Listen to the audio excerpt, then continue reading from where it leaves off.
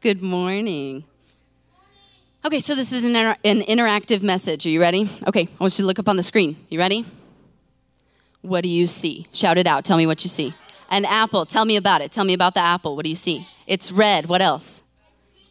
It's got a leaf. It's got a stem. Yes. What else do you see? It's shiny. Yes, it's beautiful. And now, tell me what you see on here. What do you see? An orange. And tell me about it. What do you see? It's orange. What else? It's wrinkled. Yes. It's not as shiny as the apple. All right. So we've got two different fruits, and they have similarities. They're both fruit, and they're both sweet, and they have differences like color, shape, texture, flavor. And I know they're just fruit, but I bet I can make you feel bad for one of them. 73% of consumers who purchase fruit will regularly buy apples, while 61% purchase oranges. The apple is the number one fruit chosen by painters and artists to display as their work, and the number one gift given to teachers for Teacher Appreciation Day. You may be feeling pretty sorry for the orange right now, since we've concluded that the apple is considered the prettier fruit. But here's some facts about the orange. The orange has 140% of your daily requirement of vitamin C, while the apple only holds 7%. It has 72 milligrams of calcium compared to the apple, which has only 6 milligrams. Doctors recommend the orange more than any other fruit to naturally combat cold and flu symptoms and boost your immune system. So while the apple may win by appearance, the orange is way more successful. We could all take a poll and decide which one is our favorite, but to save some time, I'll tell you which fruit is most popular, just based on my research. Now, the most popular fruit in the world, not just in the U.S., the winner is bananas. Wait. So you're telling me that the apple spends the most time on her appearance, and the orange spends the most work on the success in his career, and the banana comes out of nowhere and steals the show? You know we're not comparing fruit. It's ridiculous, isn't it? We all have good qualities that make us unique and interesting, yet we continue to base ourselves and rank ourselves based on the person next to us. But what God wants from us is to see ourselves the way he sees us. Proverbs 22 verse 2 says, "The rich and poor have this in common. The Lord made them both." Romans 2:11 says, "For God does not show favoritism."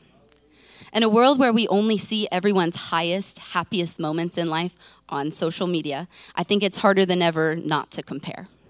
And if you struggle with jealousy or comparisons or discontentment, I think you probably fall into one of two traps. The first one is you might put yourself down. You say things, whether out loud or in your head, like, my body couldn't look like hers if I tried.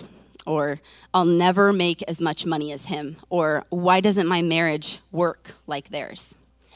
We choose to believe that these people, either by their own doing or because somehow God loves them more, are just simply better than us, or that our lives could never be as good as theirs.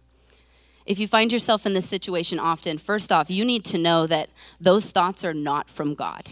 He wants you to be happy and fulfilled so you can live in the calling that he has on your life.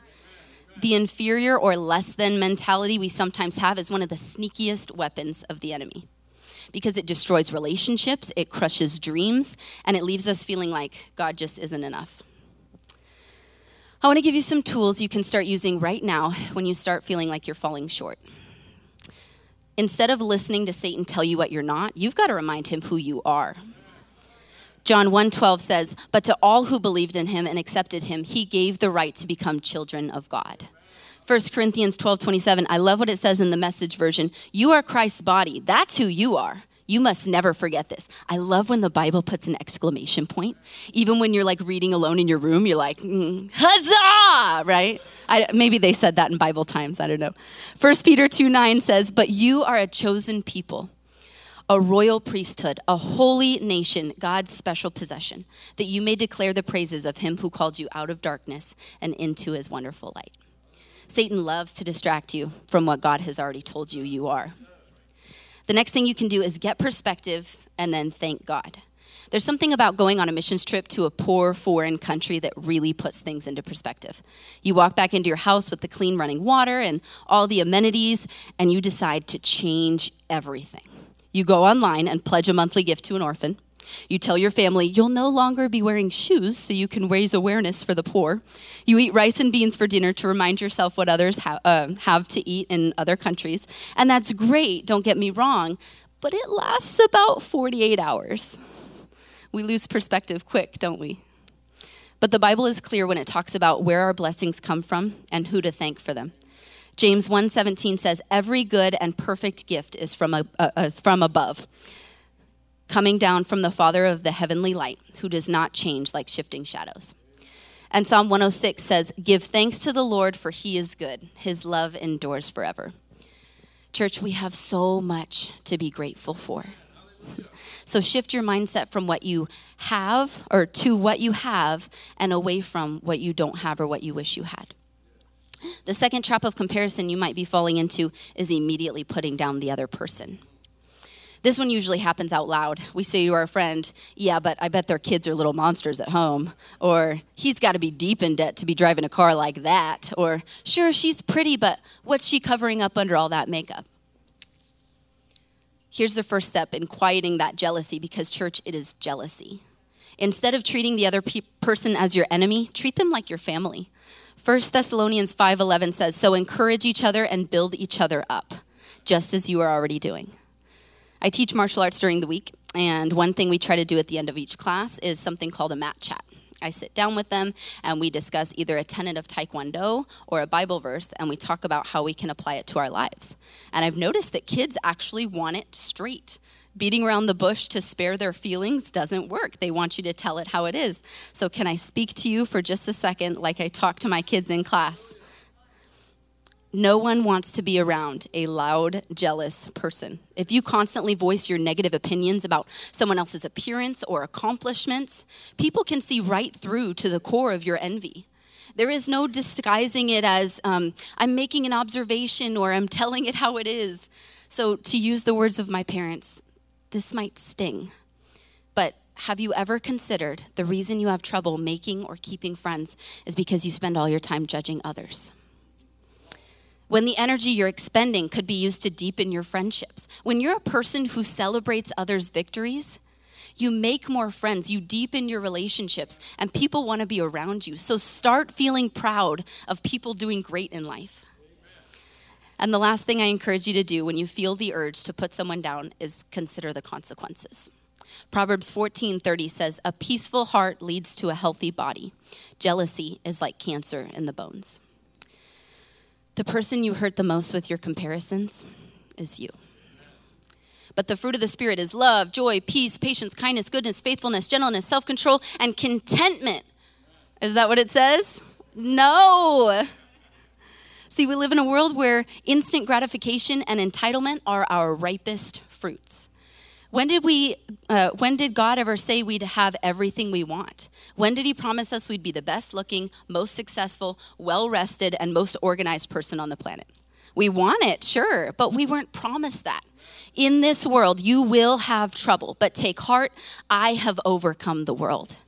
That's John 16:33, and it applies to all of us.